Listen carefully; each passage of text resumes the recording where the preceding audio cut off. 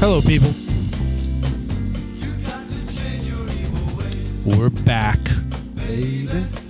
Keep singing, Jared, so that the copyright police don't shut us down. You gotta talk over the top. Baby. Perfect. All right. We're back. We got another episode of the Soccer Dad Pod, not to be confused with all those other Soccer Dad Pods that suck. Unlike ours, right? This one don't suck. No, it doesn't suck. I had somebody the other day like, oh, yeah, I think I've heard about it. The Soccer Dad Bod, right? And I was like, well, not quite. We have those, but that's not what we feature. Thank you for joining us. Whatever lovely platform you're on, we got to ask you right out of the gate, would you mind just clicking the follow button?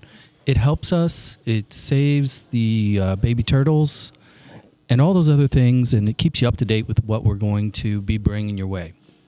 Which Blockbusters. Blockbusters. Yeah, big time. Big time. Quick recap. Last episode, the OGs, three of us, Zach, Jared, and myself, got a little caught up here in the middle of this City SC inaugural season, 3-0 at this point. We covered that. We talked a little Raina Gate. U.S. soccer's just complete and utter disaster that's occurring on the PR side because of a soccer mom. It's always the soccer mom, isn't it? Yeah. I mean, I all of my issues in life is blamed on the soccer mom I know. Well, she listens to this. Let me know how that goes whenever she catches up with you there.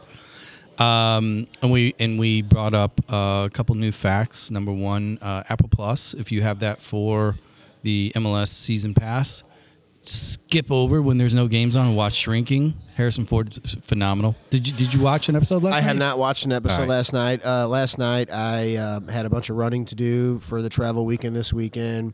Yep. And just really didn't have any time to watch any Tube, but I will watch that. Speaking of Apple Plus, before I forget to say this, little bit of a Homer personal thing that I have to say. Boys groups came out for 15s and 17s, GA Cup in April at IMG. Yep. Groups are phenomenal. The most exciting thing ever for these 15 and 17-year-olds is they're going to air some of those select games on that MLS Plus MLS package. I saw that too, and it's, not only are they've seen the groups, some of the boys are going to get a chance to play against the likes of Chelsea. Our boys are in a group with Arsenal. Monterey is there. Club America. I mean, name it, Pumas up and down. Are there. So not only are they going to be able to walk onto the field with those kits across, the center line, but Apple TV might be sitting in the stands watching. It's surreal, So give the club teams a follow, too. If you follow STL City Academy, they'll keep you updated on what's going on with the City Academy teams. A couple other just quick programming notes. Don't forget, excuse me, guys, Game 4 this Saturday, downtown. Our friends here at Wellspent Brewery, which is where we're at again tonight, give them a shot. Number one, it's going to be cold, and I guarantee the furnace will be on here. So, problem one, check. Problem two, parking and logistics, a little tight down there. Plenty of it down this way. An extra block or two walk. They got you covered. And then, beer and food. They got that. Well, I got to meet Evan tonight. What an ace. I mean, that guy's a sweetheart. Oh, he's great. I mean, it's, their willingness to continue to support the show and help us out and host us. And, they're great. And they've brought in the TVs for the games, and they've got discounts for those that are wearing city gear if you come on game days. They're really leaning into the soccer community because, look, they're 3 blocks away from the bright, shiny new toy in town, and they're going to be a part of that. So give them an opportunity. Come down, check it out, have some beers, have some fun. So it's that time. We're going to start a small drum roll. Just imagine a drum roll in the back of your head because we don't actually have a drum roll ready. Jared's going to try, and he's going to break my microphone. We have our guest today. I'm excited. I mean, what? Yeah, no, you did. You walked in and you were like, dude, I didn't know this, and this about our guest. I mean, I am willing and able and excited to get educated from a family. It's a whole family. It's Well, I tell you, you go. No. I like where you go with this. I'm actually going to tell you, continue doing what you're doing. You get to do the intro today. Okay. Well, I'm sorry I took don't sweat. No. Took the bull by the horns, if you will. We have a guest today. Without further ado, the gentleman's name is Ricardo Garza. He is the owner and proprietor of Club Atletico St. Louis, along with his wife, Lisa. Mom Lisa. Brother. We have, it's a family affair, is it not? It's exciting. I'm not real good at the intros like JB is. I'll fill in the gaps. St. Louis native. Yep. Yeah. So he's going to start moving this down the road a little bit because I'm interested just to shut up and listen. You want to get it going. Ricky, how you doing, man? Hey, I'm doing great. Appreciate you coming in. Lager. Yeah, you like that? It's nice. Come on the show. You get a man beverage and man soda. Good. Yeah. It's spread the word. We don't bite and we provide beer. Yeah. It's a good deal. Legitimately, before you walked in, we were doing kind of quick recap. Where are we going to go with this? And it was like you have a laundry list of topics that are available from philanthropic global endeavors to your NPSL team that is your bright, shiny new toy right now, your association with Jefferson College and your relationship to the city, your family's relationship to the Hill, and all of these things. So why don't you do this? Because we legitimately were confused as to where do we even start. So why don't you give us your elevator pitch, and then we'll figure out where we're going to go from there. Is that cool? All right. Okay. Well, first of all, born and raised South St. Louis. Have 3.5 kids. Got 11, 8, 6. And in the heart of college preseason, we're going to have another one. Right on. Congrats. Yeah. College, coach St. Louis Community College, women and men. I'm an athletic director and a director of soccer for Gateway Legacy Christian Academy. It's the best high school program in the state.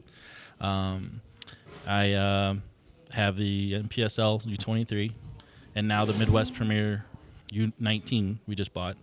And then I also work for a law office 2 days a week. And so those are the areas of my daily life. You're busy. Yeah. So are you like a cereal or a bacon and egg guy, or are you just like whatever you can get down so you can get out the door and do your thing? Yeah, I'm just trying to get I take the kids to school, so I'm just shoveling them to the car, get where they need to go, and then I need to go where I need to go. Do you guys still live down this way? Or now we live in Baldwin. Oh, yeah. Okay, so you grew up in the Hill. My mom grew up right across Alicia's Pancakes, like right on the hill there in the duplex. Sure. And then I was born and raised down the street by Chris's Pancakes, just a little right there behind 7-Eleven. Yeah, the Saracenos. Yep. And then when I was like 18 or 19, my parents moved to West County. Okay. And then when I came back, obviously I stayed with them, and then started coaching at Jefferson after I was done playing college. Did you start that program? Yeah, in 05, with my former head coach. Asked me, he says, "Hey, I'm going to leave, go start a program." Where was the former head coach at? He was at East Central. East Central in Union. He was from North County, a McClure guy. Okay, understood. I played for him. I actually played for Pat McBride my first year. Wow. I wasn't going to go to college. Like, no one in my family went, and I was a Bishop DeBerg, South City guy. Barely got through playing club soccer, just trying to afford it. Didn't really have that development as a young kid. But if you go back to my house, it's like 5-10 minutes from here, and see the garage, it's like battered because that's all I did was hit the ball against the garage every day. Yeah. But anyway, finished up college, had no aspiration to go play. Steamers were coming back in 2000. That's when I graduated, so that was my senior year. I made it through all of the tryouts. And then the former coach that just retired from Lafayette a few years ago, Tim Walters. Yep. He pulls me aside. He's like, "What are you doing, kid? You're 17 years old. You're about to ruin your career." And he convinced me to go play college. So he calls up Pat McBride and got me a tryout, and Pat signed me the first tryout. Was Pat at East He was Central? at Forest Park Community College. Okay. Yeah. So just played there for a year. My best friend played down at East Central College. They had he was taking a lot more credits than me. I didn't understand the school system. Yep. So I was not a NCAA qualifier out of high school. So if you're not an NCAA qualifier back then, you got to graduate. Yep. Well, I wasn't taking enough credits. I had a full scholarship, but I didn't take enough credits. So that's why I transferred. I loved Pat. The team itself was a little too party for me. They weren't really serious, and I had that mentality. I wanted to go pro. So when I got to college, I was expecting professional level, and my teammates just wanted to party. Where the other school was different. So I Beautiful transferred. Sunny Union. But the players were from like around the world. They were different types of soccer, and I felt welcome there. Played there, and then I went ahead and tried to go pro from then. Okay. And then about a year and a half later, I decided to play NAIA here at Harris Stowe. Okay. And then Steve called me, and I had a decision. I was hurt my ankle. So do I finish my senior year, or do I go become a college coach with my former guy who gave me an opportunity as well?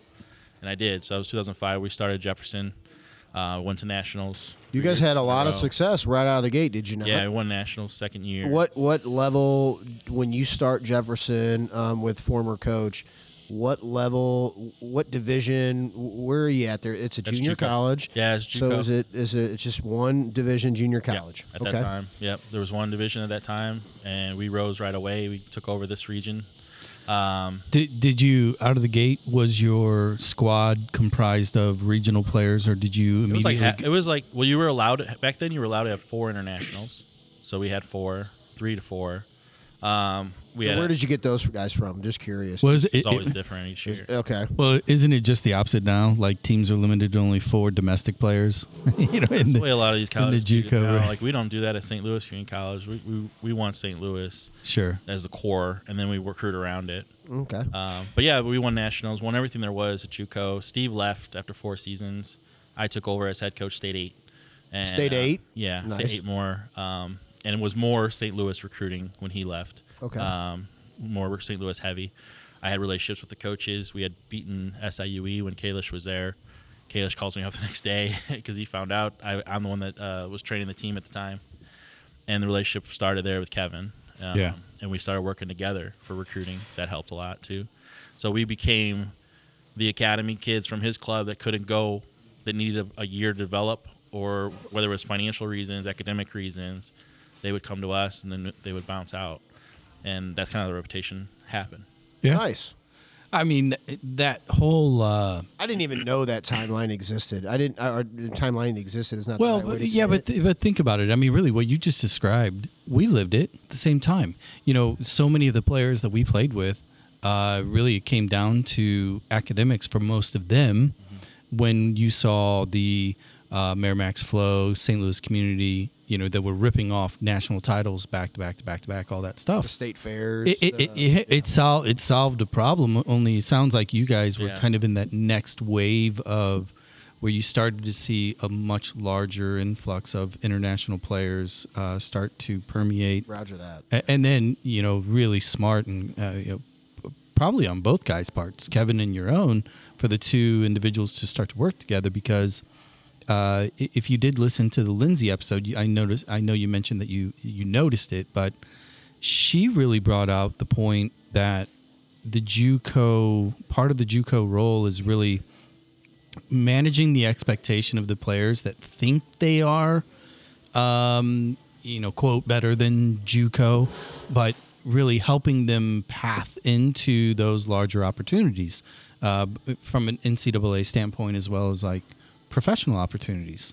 So, it sounds like you kind of hit the nail on the head. Great timing, a lot of talent. Timeline.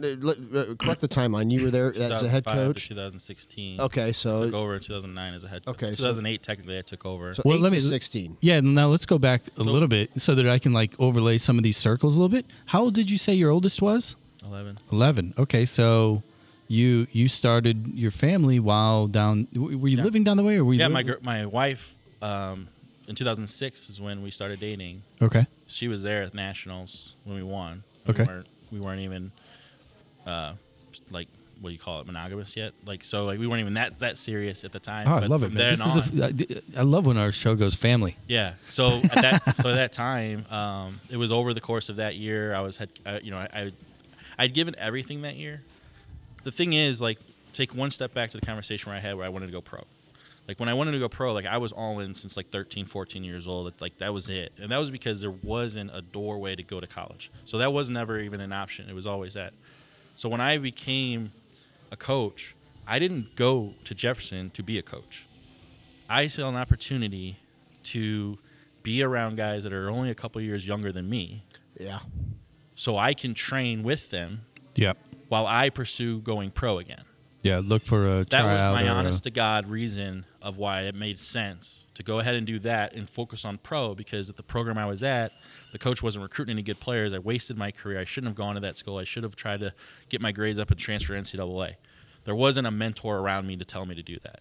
Okay. So I go down there, and the first year we go to Nationals. Only my job was, I knew nothing about recruiting. I knew nothing about the paperwork. I just lived on the field as a coach, and I would just train them, train them. We go to Nationals.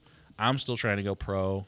I go to the indoor tryout where Preki was helping the Comets at the time. I go down there. I had a pulled groin. And they're like, come back next year healthy. You're early 20s. You'll make the team. They fold. I end up hurting myself in 2006. I never played soccer again. So the year that we won Nationals, I popped my knee and never – not even play rec since, like not even like high level. All of a sudden, my mindset completely switched from everything to go pro to being a good coach to help other players be better. It didn't happen until that year, which was also the year I met my now wife. Okay, and my whole life changed differently. Quick transition, then. Not a quick transition, a transition. We were going over some of the bio info from the video, and if you're listening, go to the Club Atletico webpage, check out the team. The videos are there, great stories. And the story that I would like you to tell us about, because it sounds as if this is about that time, your Bolivian and your African experiences in youth development. Number one, how did you end up, connecting with those two particular regions? Because you kind of, what you just described, you were in a pathway to kind of stay within the region, stay within the coaching ranks, probably get your licenses and move up, and realistically go find a club. What prompted you? What inspired you to go overseas, to jump way down into the impoverished youth world, academies and start and work with those kids? How hard is that? I mean, that seems near impossible to me. Well, going to that 26th year, we had won Nationals early. So coaches don't even go their whole career winning a national championship. I lost my ring. I would have brought it today if I lost my national championship ring when we moved. I guess that drive was just the players, to develop players and help players. Try to find people that, like Pat McBride gave me an opportunity. Steve Peck gave me an opportunity. Changed my life. So here I am as a coach, and these players, I'm helping change their life, and stop being selfish at the time of just trying to be pro and everything else in my life needs to go away. Like, I'm just going to go pro. When God took that out of my life, what he put in was serving others. And so me as a coach, I saw an opportunity to recruit kids in St. Louis that need a second chance, that are diamonds surrounded by coal, how they say, like diamonds in the rough, And we had a kid from Bolivia in 2006 who came. He could say the F word in Oreos when he came. And he was a phenomenal player. We won Nationals with him. He played for us 2 years, went on to Lindenwood Belleville, played for Dan Hogan, won Nationals with him. So then he goes home in like 2008, 2007, something like that, and started sending us players from Bolivia. After 2 years, his life was changed. He owned a marketing company. He was super successful because someone gave him a chance to come to Hillsboro, Missouri, and he was from Santa Cruz, Bolivia. So he starts sending us players like him, which is the same DNA of what I'm trying to do, is find people like me. And I try to build a network where people have that surf mentality. Mm-hmm. So all of a sudden, after a couple of years of doing that, sending us All-American players, he says, can you find your friends that are coaches, come to Bolivia, let's do a camp, and let's see how many kids we can help. And that's the starting. That started so in 2011. Interesting. I brought Dan Hogan. I brought Todd Wallace from Maryville. I brought Michael Porapat. I brought Nathan Mason from William Woods. Called the Missouri area because the vision was, hey guys, we're all from different divisions. Let's all go over there. If you can't get him into your school, I got the JUCO opportunity. Let's bring him to mine, then you get him. And that, I was kind of building pipeline. Yeah. So we all go over there. Right. It changed everyone's lives, even my own. I kind of knew what to expect, but the other guys really didn't. When we first went in there, all of a sudden, 200-something kids show up at the camp, and we were in a pro stadium, and it was $5 to do the camp, and we had to just cover some. Well, he had to cover some costs. Daniele, all these kids were doing it, and then all of a sudden, the media, like imagine SportsCenter, Fox Sports, like every radio station, The Bolivian media. yeah, Bolivian media from sports to non-sports at the field. We'd be in the restaurant. Did you just say here. the Ocho? Yeah, the Ocho. Okay. They're all around doing a story about these Americans Yeah. who are going to bring a Bolivian to America to play soccer and be paid to go to school. They didn't understand the concept of college scholarships. So it was a big media story. We went on the news.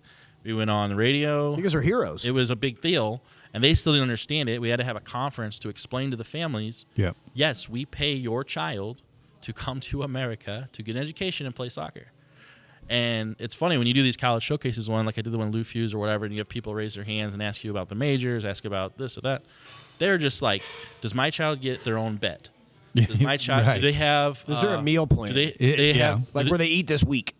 Literally, do they have air conditioning? Is it temperature controlled? Is there... do they have to buy their food? Do you feed them?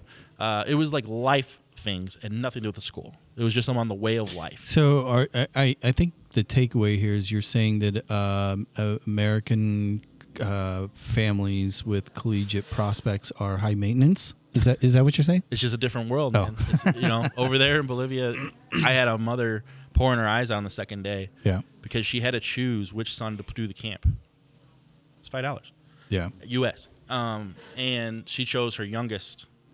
And after the 2 days of seeing it, hearing us talking, seeing the opportunities, she begged, and I'm like, here, get a jersey. You gave him a jersey, like, changed their life. She couldn't afford $5 at the time. He goes in there and plays.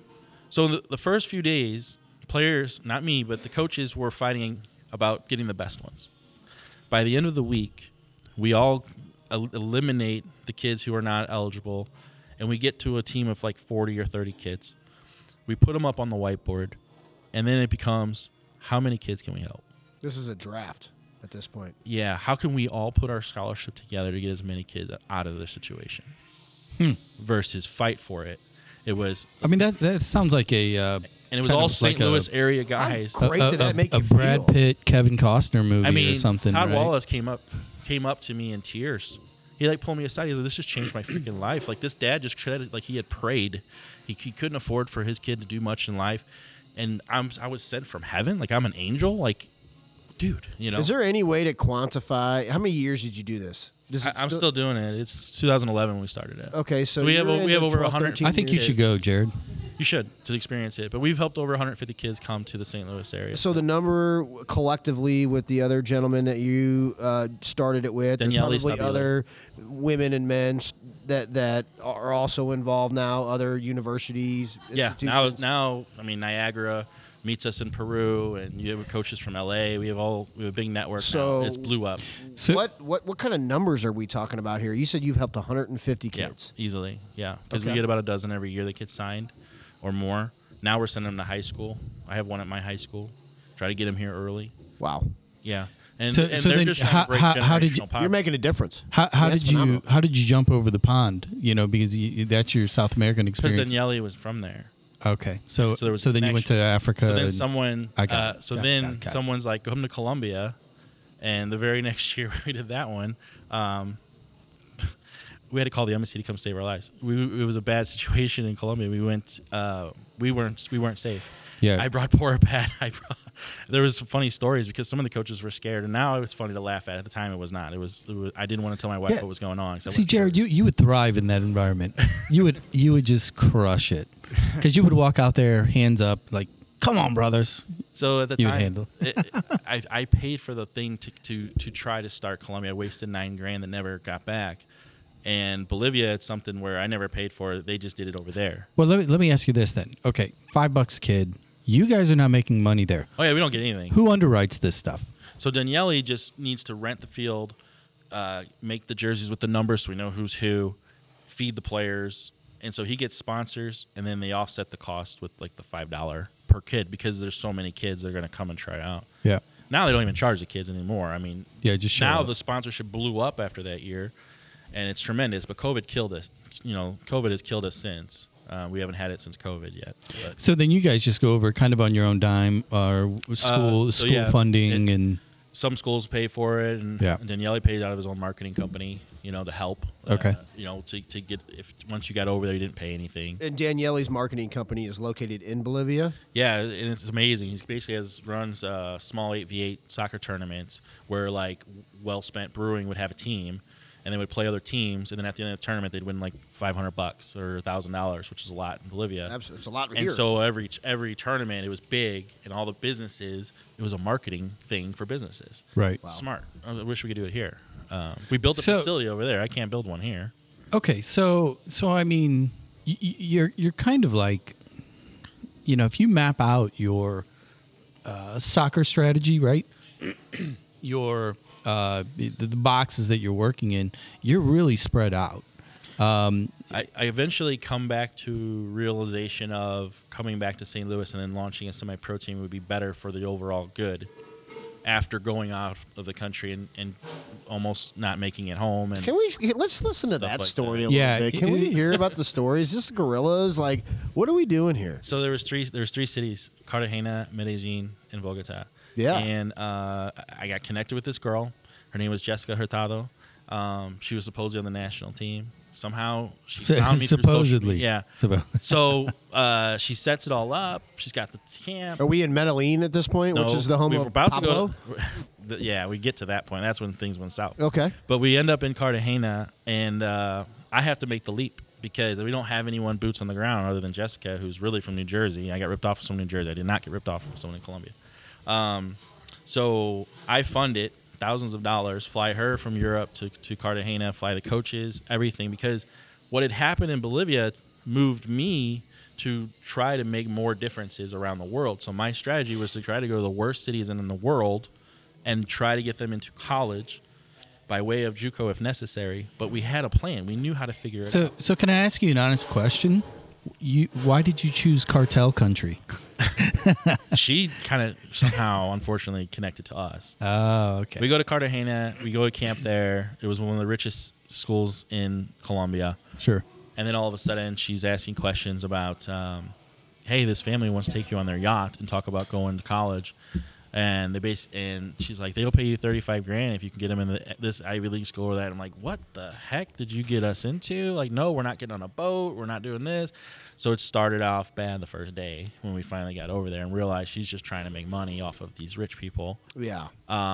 We somehow navigated through that. She's using you as a broker. Yes. And then so we get out of there. We go to the next city. Lost a bunch of money because she never got reimbursed by anybody. And then in Medellin, she had a bunch of actors. So she said she was connected with Club Nacional, which is a professional team over there in Medellin. We go to that I think at Pablo Escobar at one point owned. I'm telling you, this is going to end up on Apple Plus. We go over there. When you're done watching Shrinking, we'll watch the Ricky Garza story. So we go over. Now, there was other things that happened before. Like, that's after the show. We have Brands. I tell you more detail. But we'll keep this PG-13. So we go to Medellin, and we go to the stadium we're supposed to train at. We're supposed to meet the pro team. We're supposed to meet the coach. We're on the outside of the stadium. The stadium's closed. Oh, it's closed today. They had to close it. We're training on the outside of their grounds. Some guy comes up to us in gear, but it was just she bought it. It ended up being she just bought it. And it just faked the whole thing. So then we go to the barrio where they literally say, do not go out of this block. So where this cafe is, don't go past there. Don't go past here. And you see the hills, and they said, this is the worst of the worst of the worst. And because you guys are Americans, they take you, you're gone. People haven't seen poverty like this. No. And even the coaches that I was with, even myself, I mean, I had seen a lot in Bolivia, but even I was a little taken back by Medellin. So we're there. We're doing the camp. We got all the players, coaches, and then we start to realize the apartment we're staying is not owned by her uncle. Poor Pat, the poor guy doesn't want to leave the apartment. Things just started to unfold to be fake and be actors, essentially. She started another company like we had and was passing out cards in her company name saying that we work for her. And she was doing deals outside the field while we're in the field just trying to help kids come to America. Like, it was unbelievable. So at the end of the day, you're saying Columbia was a bad idea. Yeah. So there was this. We officially uncovered it when this 8-year-old girl. I'll show you a picture as I'm talking. There's this 8-year-old girl comes over to me, and one of the players that I was with, she luckily was from Columbia, and she said this grandmother thinks that she's paying us $50 to bring her 8-year-old daughter to America, because Jessica said that we're going to bring her to a school and she's going to become a professional player and become a doctor. And this grandmother was thought, who didn't know us, was going to give us Americans $50 and we were going to take her to give her granddaughter a better life. That's when we're like, what the heck? And we approached. Time to boogie. Yeah. Called the embassy. We did. So we told the embassy everything that was going on, and they said, you need to come to us. We need to extradite you if you're out of money. I was out of money. So they said, we need to extradite you to the United States. I said, can't you get us? We're in the middle of the field. We've been through a lot. We've been through a lot of other stuff besides this. And they said, is anyone stabbed, hurt, or shot? I said, no. I said, well, until that happens, we can't leave the embassy to come get you. So what'd you do? You grabbed a fork and poked in another coach? Who wants Like, to take no, a he's hit? stabbed. Time to go. So Click me. So our driver, try to fast forward to this. I know we want to get to this stuff. So our driver, we paid off our driver $275 to come basically at 3 a.m. And we all quietly creaked out of the apartment across Jessica's hall, got into the van, and booked it to the airport and flew to Bogota, and we all split off after that. So at the end of the day, again, I'm going to go back to this made-for-TV movie. Who do you want to play you? I don't know. Well, someday we'll find out. It's a good thing. But poor Pat, who was the most terrified out of everything, ended up, when we go to Bogota, one of my alumni is from there, and he's the one that's like, come to my house. We go there. Somehow we get connected with the women's national U17 national team, and they come to a tryout. And then here we are, the last few Americans that are left. And poor Pat was coaching in Louisiana at the time, women, and he ends up signing Columbian national team players because we escaped to the right city. And he ends up, at the end of the day, coming out with some national team players for his That's program. awesome. Yeah. Wow. What an unbelievable story. And then that team we then connected with, we brought them here, and they played JB Marine in Chesterfield like a couple years later because of that connection we made.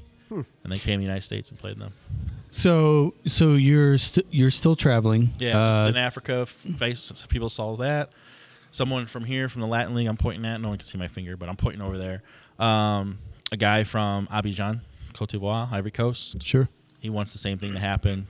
So we flew over and tried. I flew up by myself this time, and I tried to do it in Africa, and it almost worked. Okay. Well, let's get back to the domestic side of things here. You have recently, anybody that follows you, I follow the team. You're really, really pressing the fruition, the start of the new team, the NPSL team, Club Atletico, and then you just mentioned the Midwest Premier League. Yeah, thank you. The U9, that's U19. Mm-hmm. For those that don't know, because there's a lot of people that are like, think they're soccer people, and now they are because of City. Right. But there's a huge gap in the middle of leagues like this. Let's just go through a quick 101, starting with the Midwest League first, and then let's get to the NPSL team. Tell us a little bit about the leagues, the ages, and who the typical players are, where you're playing, the stadiums, things like that. Let's tryouts. Where do we get them? The team essentially is to fill the void in the summer when clubs are kind of technically shut down for a little while. So the season starts in mid-May and runs to the end of July. This way it doesn't compete with college spring and college preseason as well as high school sports. So we decided to add the second team so that we can now go from 16 to 26 years old. We wanted to have a developmental plan for typical U18 club and pre-professional. So now that's why we invested in the second team, and the whole vision there is 16 to 26-year-olds. So U19 can have 16 to 21, technically can play that group, And then it doesn't matter how young you are, but it goes up to 26 on the U23s. Are you Okay. recruiting? Are you recruiting at that first team age to try to get them in the program for people that your staff you feel like fits your mold? So the whole thing is relationships. So I sent an email to every high school coach in the area of what it is. I gave them a printout, a sheet, a pyramid, explain how it was going to work, and anyone that they felt would be a good qualifier. What we don't want to do is have 1,000 kids come out and try out, and then you got to cut everybody up. We just wanted to already go to the source. Sure. We do the same thing for colleges. You got Kale over at SIUE, Corn at Maryville. They just give us the 2 or 3 or 4 that are going to be in St. Louis that they want to play, and it avoids the big open tryout. So by doing that, I can then call back Fox. Like Fox High School actually sent us 2 quality players that are seniors in high school. I can call back Nathan Niehaus and be like, hey, those guys were great. Now let me know if you have someone at that level next year. Okay. It saves the process. That's just how I recruit too. So okay. That makes sense. Are they pro? No, semi-pro. We can't play them. Got it. Okay, perfect. Yeah. Just to get them ready for that level if they For get the that. Midwest team. Both teams are Both semi. teams are semi-pro. Okay. Now, see, I Yeah. did enough homework Yeah. to be dangerous, but you're filling in the Yeah, gaps. here. NPSL is national, so there's like about 100 teams in the nation. Okay. We make up of the Midwest Gateway Conference in the Midwest. And then the Midwest Premier League has about 80 teams only in the Midwest. What is okay? So we kind of know the landscape of the national clubs that are out there. Academy, yeah. The academy clubs, or even the MLS Next clubs, or the clubs that have the landscape of what we got going on here directly in our country. You know, a college age kid that comes into SIU Edwardsville. I looked at your roster. There's a kid from Dominic, the Gatorade player, Jack Karolzak, if I'm saying his last name right. Yeah, he played last year. So it makes sense. He lives here. Like, so you have a kid that is enrolled at a college, playing for a college, redshirting, playing, getting minutes, starter, don't matter. He stays here for the summer. He stays here for the summer. What is the perk to have them stay here and play for you in the summertime, then go home and play for the club that they came from or some sort of organization in their hometown? Well, do you provide a cost of living? Well, 98% of everyone's from St. Louis. Okay. There's a small group that are not, that happen to come here to play college and they want to stay and they work out their own housing. Okay, they work out the housing. Okay, so like in a situation, you know, a couple decades ago, a lot of the college kids would, in the summertime, they would go play for A-League teams like the Des Moines Menace, you know, and then they would come in, and because of the NCAA rules, they wouldn't, you know, like I played for the Menace, so I went there during college.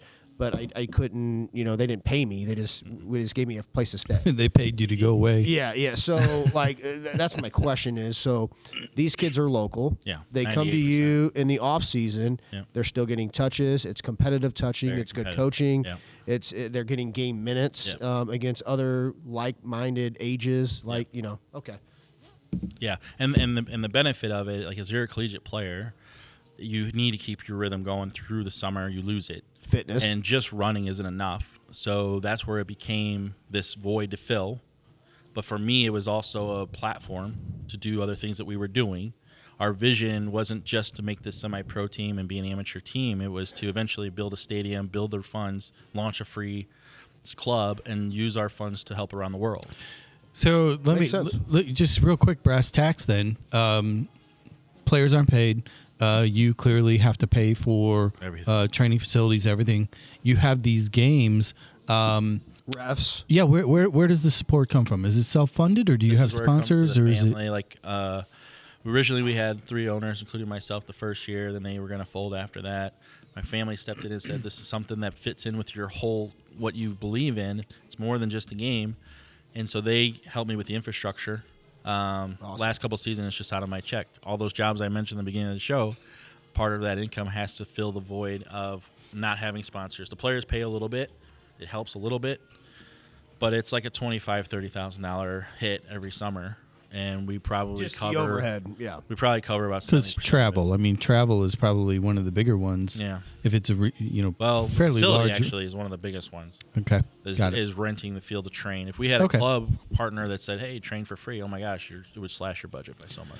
So then these guys are getting the additional training, staying competitive. For the 23s, that's the purpose.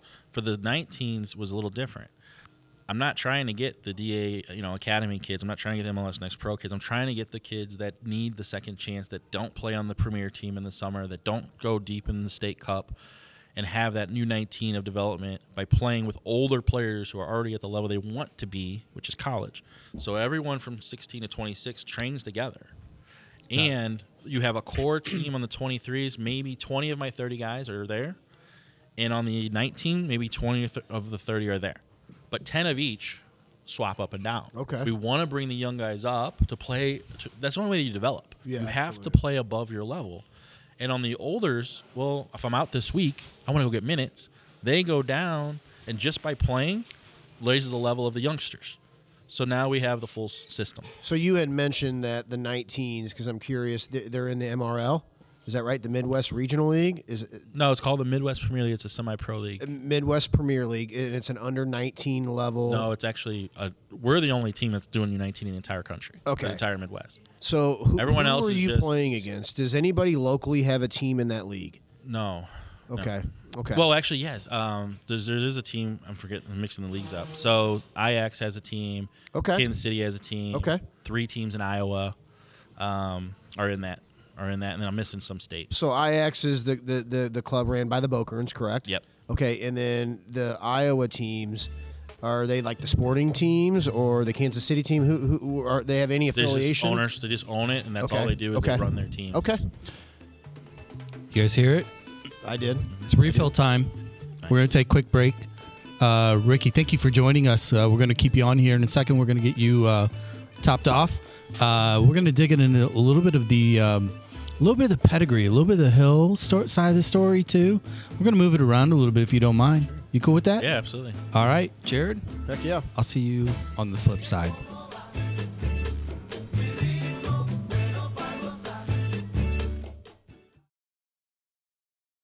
Hey everyone, JB here with Soccer Dad Pod. This break is intended to be both informative and an opportunity. Little did you know that we are accepting sponsors. Really. And as a sponsor of the show, you would get to talk to a demographic primarily consisting of parents, some soccer fans, and most definitely drinkers. Consider this an opportunity to let our listeners and social media followers know what it is you do and why you deserve some of their money. If interested in this incredible opportunity, just email us at soccerdadpod@gaslightstl.com. Now, back to the mindless banter.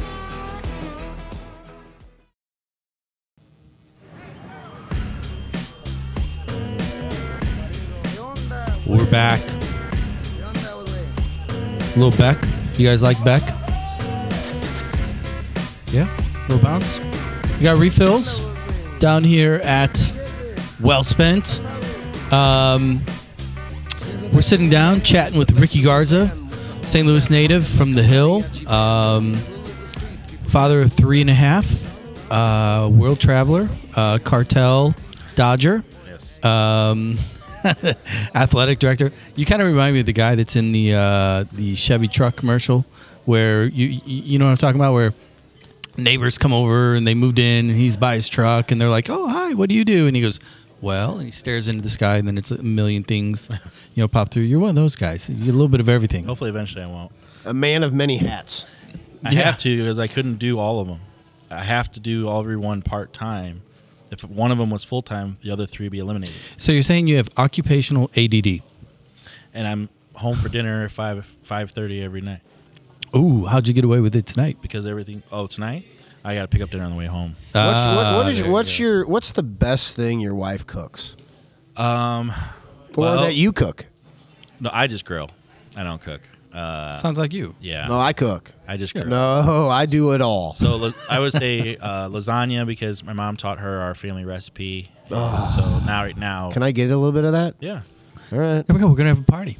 We're gonna have Ricky bring us. Well, I'd like to just have the recipe, or the party too. I'm never sure. We're gonna throw a party. We're gonna make. You know what? I'm glad you brought it up that way because you have a family that's got a deep, deep pedigree in the game.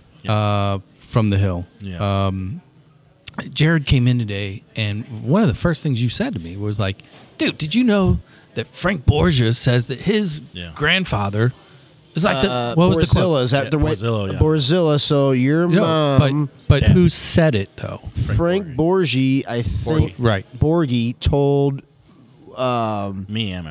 You and your mom that his dad was one, if not the best player he ever played with. Yeah, was this before Frank's Huntington's? funeral? Yeah. So Frank's funeral home was right across from where my mom grew up, and my grandpa and all of that. So they were friends forever. My grandpa played with Simpkins. He played with Kudus. He played with there's another club that he played with, but he played with Periani. He played with Colombo. He played with those guys that were on the 1950s team. But he was in the war during the World Cup. You know, he was in Korea, and he was over there, so he missed the opportunity. So he was another ringer, but was not part of it because of He would have been our service. sixth starter. Yeah. He would have been number 6 on the starting line, and we had 7 on the bench that never came off. Yeah, and I didn't. That's where my blood soccer comes from, because I don't know, other than my uncle, my dad's brother. My dad never played. His brothers didn't play except one. So my grandpa Nick is the blood that comes down, and I named my son Nico after him. Oh, that's awesome. Dude, so growing up around the game, you know, at what point did you have like a realization as to how important he was, you know, within the neighborhood, within the soccer community? Well, fortunately, I was in kindergarten when he passed away, because he had Huntington's, and so he was in his mid-50s when he passed. My uncle just passed from Huntington's. He was in his mid-50s when he passed. So far, I haven't shown any signs to have it, but it's in our blood stream, so it's hereditary. It passes down generation to generation, and it can skip. It's one of the things where you start to break down mentally. Your brain starts to break down like late 40s, and you lose your muscle ability, and eventually, you know, all your muscles go, your mind goes a little bit, and you just accelerate really quick, like in 7 years, and That's effing terrible. you pass. So that happened. Uncle, I mean, they were so athletic, and then to see them, well, I don't have a lot of memories of my grandpa, but I know how he was, because I just lost my amazing Uncle Dan, and seeing him in the home, who was an amazing, superior athlete, all of a sudden not have any use of his muscles and can't feed, can't eat, can't chew, can't control his tongue. You know, it's a sad disease to have, especially if you're athletic. Yeah, it's horrible. I mean, sorry, So hopefully really sorry to hear that. our whole family, Brother. because Yeah. my mom is the one. If my mom had it, I would have it, but she doesn't have it. So I think it's going to skip her, which means it skips me, which means it skips all of my kids. Thank God. That's awesome. In the clear. Yeah, Yeah. but she has cousins who would hit. Right. Okay. now. Is there a like an active at a certain age you guys go in for screening? We were scared too. Okay. My Good enough. cousins did when they were little. They got a blood test, but Okay. my mom didn't want to because she lived through that. Yeah. So you don't know. We don't know. Well, best clear. I'm 40, so I have 5 years to. At 45, if I have no symptoms, I'm good. Let's go. Yeah. Well, so I want to go back a little bit to your grandpa and kind of, you know, sitting around with family after he had passed. You get into the game. Yeah. Your family loves the game. He had a relationship with the game that was on another level, you know, with the people that he knew and grew up with, and the club teams, et cetera, et cetera. When did it set in for you that it was like he was special? You know, that him and his friends and what Yeah. they did I think as it relates to the city. Yeah, no. When I was, I guess, my son's age, who's in 5th grade now, and you had to start writing and do presentations for class, I did a story about him, and that's when I got to learn more about him. And I got to tell his story and have all the printout newspapers of him with all the teams and all that. And at that time, I didn't know the Colombo. I didn't know who that necessarily was when I was young. I did marketing for the Hill for like 4 years recently. And I obviously knew as I was in high school and I understood the Hill was the mecca for soccer back then in those times. Right. In Barra Park. And all the players that came through. Wednesday night Old Men's League. Yeah, and all that. And Turkey Bowl and all those leagues. So over time, I just knew and learned about it, saw the Hall of Fame. I'm like, wow, there's my grandpa. is in the St. Louis Hall of Fame. My grandpa's in the picture. You play with all them guys. He's in the photo with Garagiola. Yeah, you know, with all them guys. He's on the come team. Like, whoa, he's there. So, well, I'll tell you what. Go ahead. You go ahead, JB. Go ahead. No. But the problem is, since he died, I never got to know the players that he played with or met their kids or their grandkids. So there's a huge disconnect between the Borzillos and all those other families. Do you know Jim Leaker? Yeah.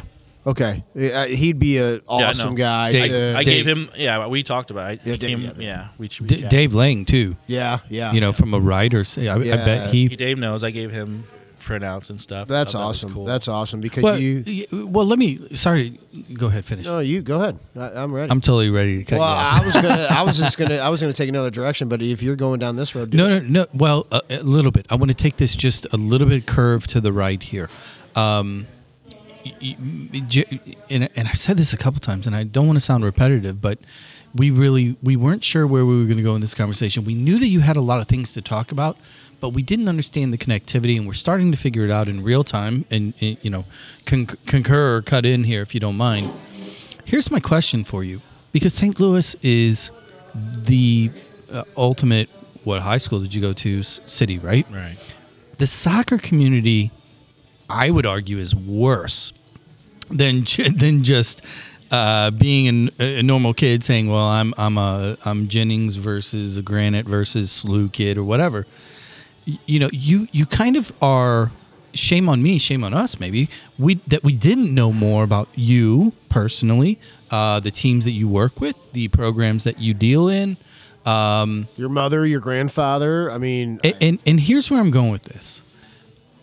Where do you feel that where do you fit in the current landscape of St. Louis soccer, which, as you well know, it's in your bloodline, that it's a huge foundational system. Where do you fit right now with everything that you're doing? I think I'm a chameleon. I think I'm a St. Louis chameleon that can blend in the club world, the college world, the old OGs of soccer world. I played with the Di Gregorios and all those guys that played at SLU that won those national championships. I would play with them in the CYC league, but I was 19, 20. But none of them knew who I was or I've basically been, even though I've been playing on the field, I feel I was always on the sideline of every level in St. Louis soccer.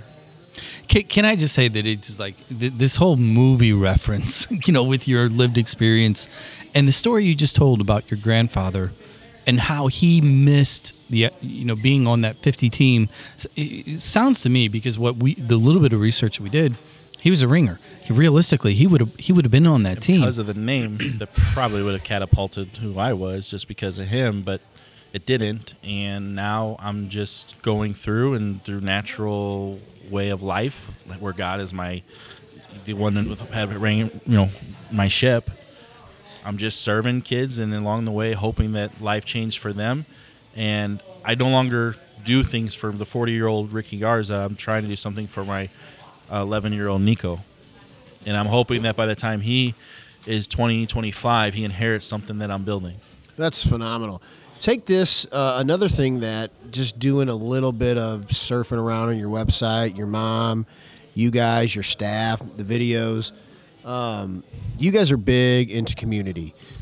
You can tell from the jump that community is extremely important to your family and Club Atletico, and you guys lead with community first.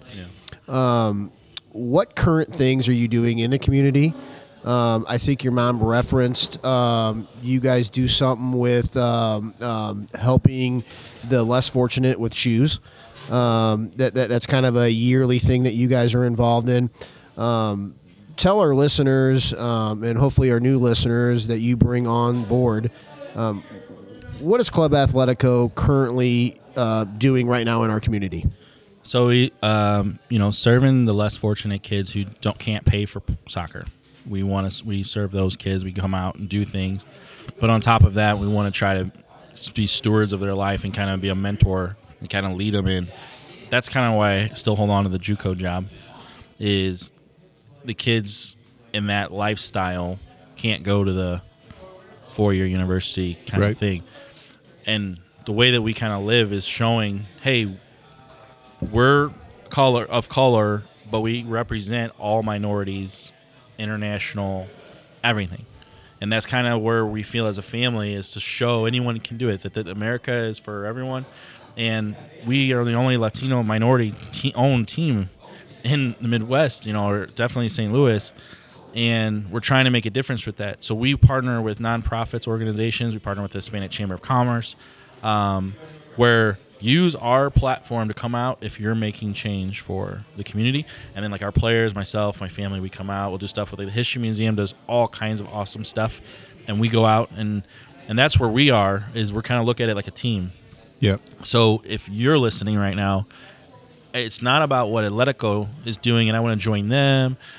What we focus on is actually try to find other amazing people outside of soccer that are doing stuff, and we just want to come along and be a part of that and bring more awareness of what you're doing, because our social media is big, and so that's how we got into the anti-human trafficking here in St. Louis, because of our social media. Yeah, I mean, I love that, and I love that, and I feel as if to a degree, like, we are living that kind of through this show as well, because here's the reality of the game. We can get in the weeds, and we can get into stats, and we can get into teams, and we can get into all that stuff. But I think that what we really strive for in these in these conversations, is that. Because the human element of what you're doing is going to make it a hell of a lot easier for people to engage and be interested in Club Atletico and look into NPSL. And a potential parent listening, like, I have that 16-year-old son that isn't on the academy team but is super athletic, and I want to give him opportunity. Like, they would want to. He needs this. They would want to do well, but they would want to do it with good people.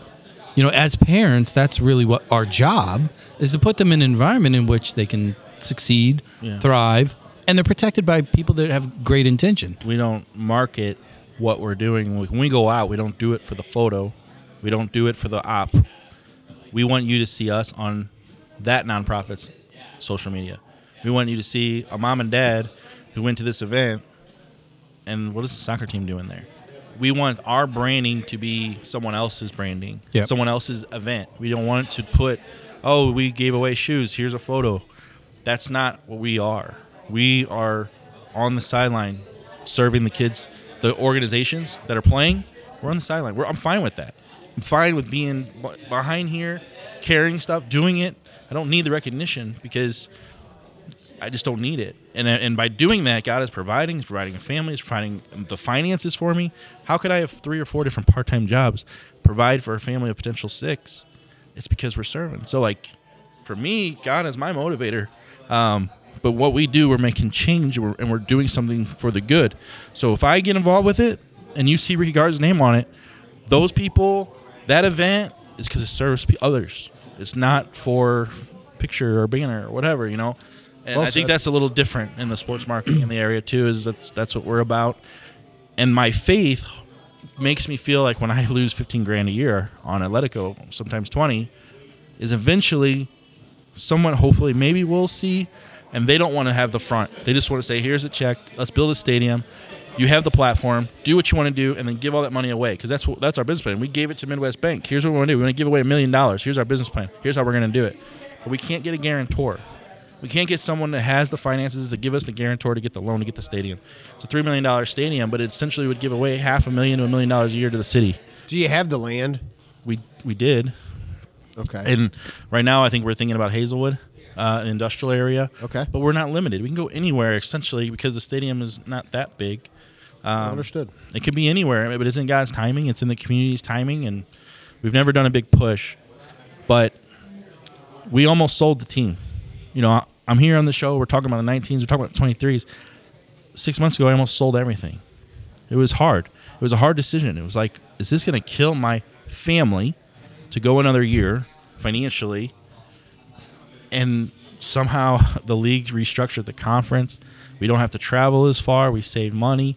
Opportunities came for me to coach women's soccer, to have a little extra income, something that I wanted to do anyway that just fell on my lap. I wasn't looking for it. And that was enough signs for me to say, I can't give this thing away. So instead, I invested more money. Double down. Well, I can tell you this. I walked into my boardroom the other day. You know where that's at, Jared? your shitter? No. That's the conference room. The boardroom is Amsterdam. Okay. And So I immediately noticed Billy Holly had one of your kits on.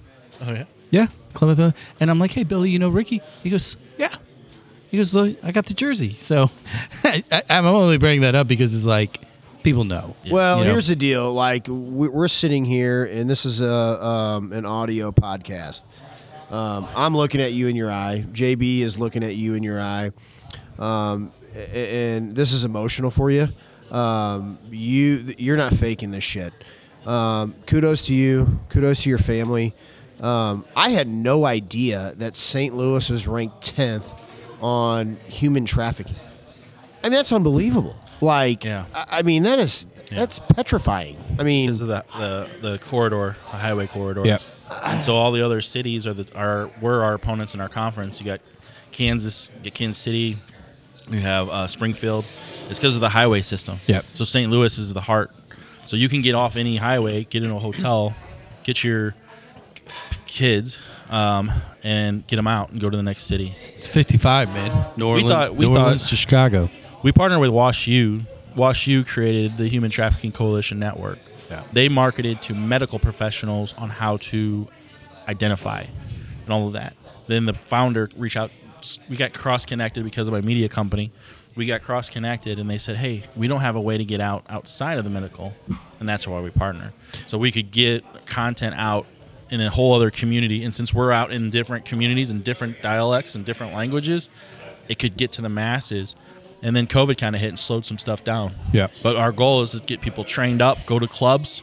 It's in your clubs. It's in your biggest club in St. Louis. It's all over. Kids don't think it's, a kid gets kidnapped and is taken. No.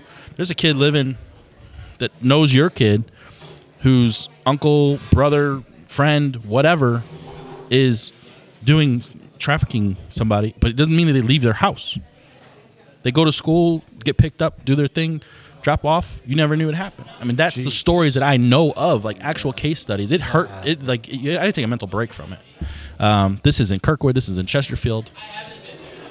it's everywhere. It surrounds us everywhere. We accidentally stumbled upon it, and then we just have never let it go. Well, thanks for bringing that light, to the topic. to the topic. So We used to want to go to school. Sorry to interrupt, but we used to try to go to schools to do soccer camps to try to grow our soccer. Then when we learned about that, and my mom and I were the ones get trained on it, then it changed everything. Then we went to like Bush Middle School, for example, behind Bishop DeBerg. Mm-hmm. Changed it, said, we don't want your soccer players. We don't want people that want soccer. Who are the kids that sit by themselves at the cafeteria, who get picked on, who are kind of bullied, that don't have friends? Because those are the ones that most risk to be abused, to be trafficked. Yep. So then it became a situation where, okay, how can we just build confidence through soccer? And so little Billy or Jeanette all of a sudden has 20-year-old college kids coming in and giving them high fives, building their confidence up. That stops potential trafficking. Yep. nice. Well, good on you, man. That's good on you and your family and the club. Change it up a little bit because the hot topic around here. You live here. You're from St. Louis. We have to talk about your excitement, your family's excitement.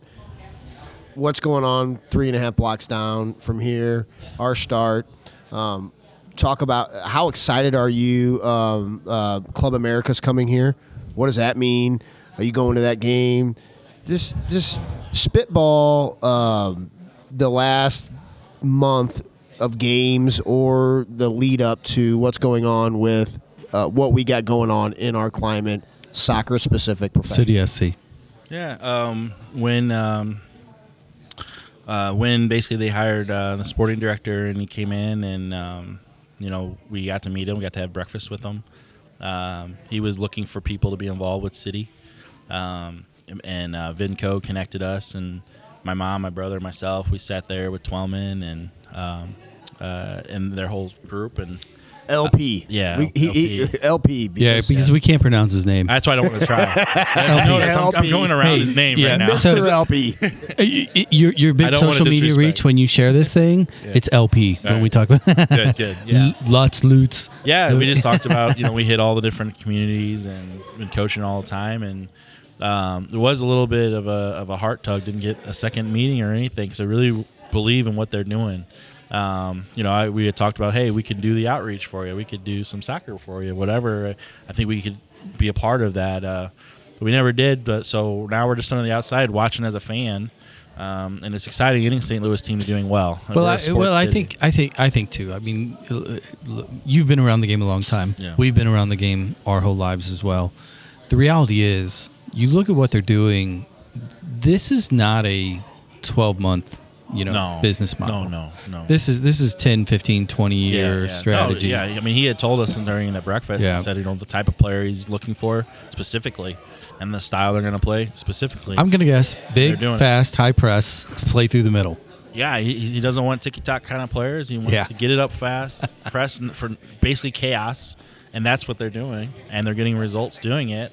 And they're also going after, like, what I respect, the next level down, like the guy that isn't the main. Right. Like how we talked about how Club Atletico wants the next kid who needs the chance. That's kind of what City is doing with some of these internationals that they're signing. They're not signing big names. They're signing because all the guys that they did sign, the European players in particular, below, and they work hard and they want the opportunity, and that's they all had like low to no stats in their leagues in their careers. Is that a financial thing too? A little bit. I mean, is there a little bit of give and take financially there? I mean, obviously, we're calling a spade a spade. Yeah, I mean, if they don't have a lot of statistics, then you're not going to toss them the boat, with the contract. I get it. And if you go with a big contract and blow it. So if you're the owner, you're like, this dude is rocking because he's spending my money, he's getting results and quality, and he hasn't given the farm up per se. You know what I would love to see, and I'm sure it's out there. We should probably talk to some of our friends on these other shows. I would love to see where we fall in kind of team payroll, because take Berkey out of the equation, right? We got to be in the bottom 5, easily, Now let me ask you this soccer question: put your coaching hat on for a second and prognosticate down the road with the style of play, with the rotation of players. With the way that the league is built, can we sustain it, in your opinion? That is my coaching concern. Is I don't know how deep we really are yet to see can we sustain that amount of intensity within the system that we're playing. Because I don't think we really switched it up so far in the first 3 or 4 games. It's pretty much the same thing. Forcing the defense to make mistakes and capitalizing on them, which requires a lot of intensity. What happens when some of those guys get some injuries, which they're going to get? Right. When those next round guys come in, are they going to be able to sustain the same amount of intensity? Or are we going to switch our tactics against our DNA, where the DNA is to go, get it direct to the forward's feet. We lose it, we counter press, we try to trap. Do we have that at the younger levels? I don't know. Jared? That's the $1 million question. We've talked about it, and I agree, and politely. I love how you qualify. Well, this. I agree. No, I can't wait. How do you disagree? But out of they've had some changes in the starting lineup in 3 games. The rhythm of how they're going to do it. So like, the question is how deep are we? Right. We haven't started 10 field players 3 games in a row, the same 10. Yeah. But I think at the reserve roster. I think the fear would be, and we all know the reality of the situation. It's not fatigue or burnout. What it really is ankle, knee, bone, something like that. When that happens, there's so many games. Yeah, now you're really taking it out of the equation. Now, however, let's give them the benefit of the doubt. Let's say that it's a solid 15, 16, maybe 17 names that at a minimum are physically capable, right? That are going to play the style, play the system, pace. Because you've been there, you've seen these players. We've all seen them live now. I've admitted on the show a couple times my surprise and just really size. They are big. This is a very big team. If they can stay healthy, do we easily run into the playoffs? And question A, do we run into the playoffs? Question B, how many trees do we really shake in the playoffs? And in best case scenario, where do we land? And the thing is, like with collegiate soccer and PSL soccer, no matter what it is, when you're going to play teams multiple times throughout the season, Yep. You play the first way, you get away with it.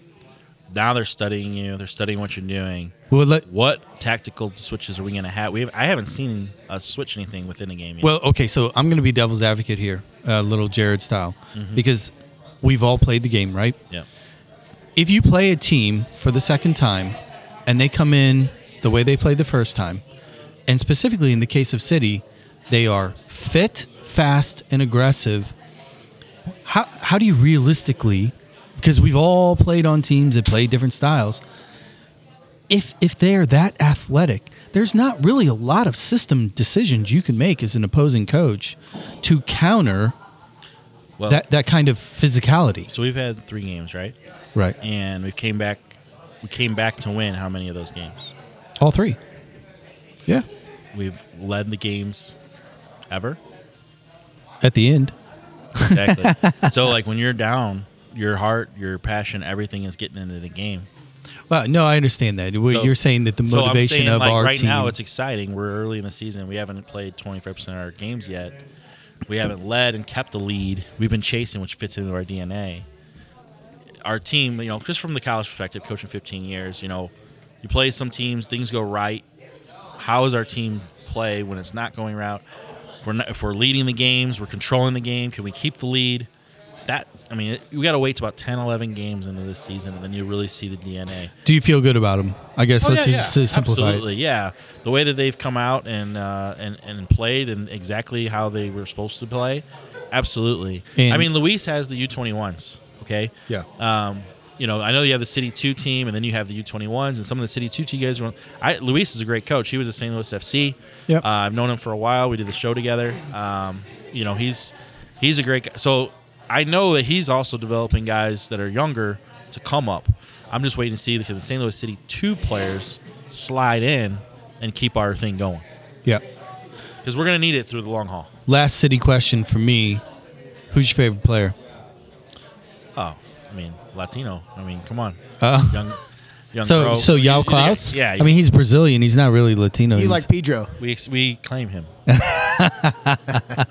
in South America. Hey, how do you pronounce his name? I don't know. However he wants to Klaus. However he wants to be called. Yeah. Well, I tell you what, man. Really appreciate your time. We're down here, and trivia is about to bang off, and we've taken plenty of your time. And you have a family of 4.5. 3.5.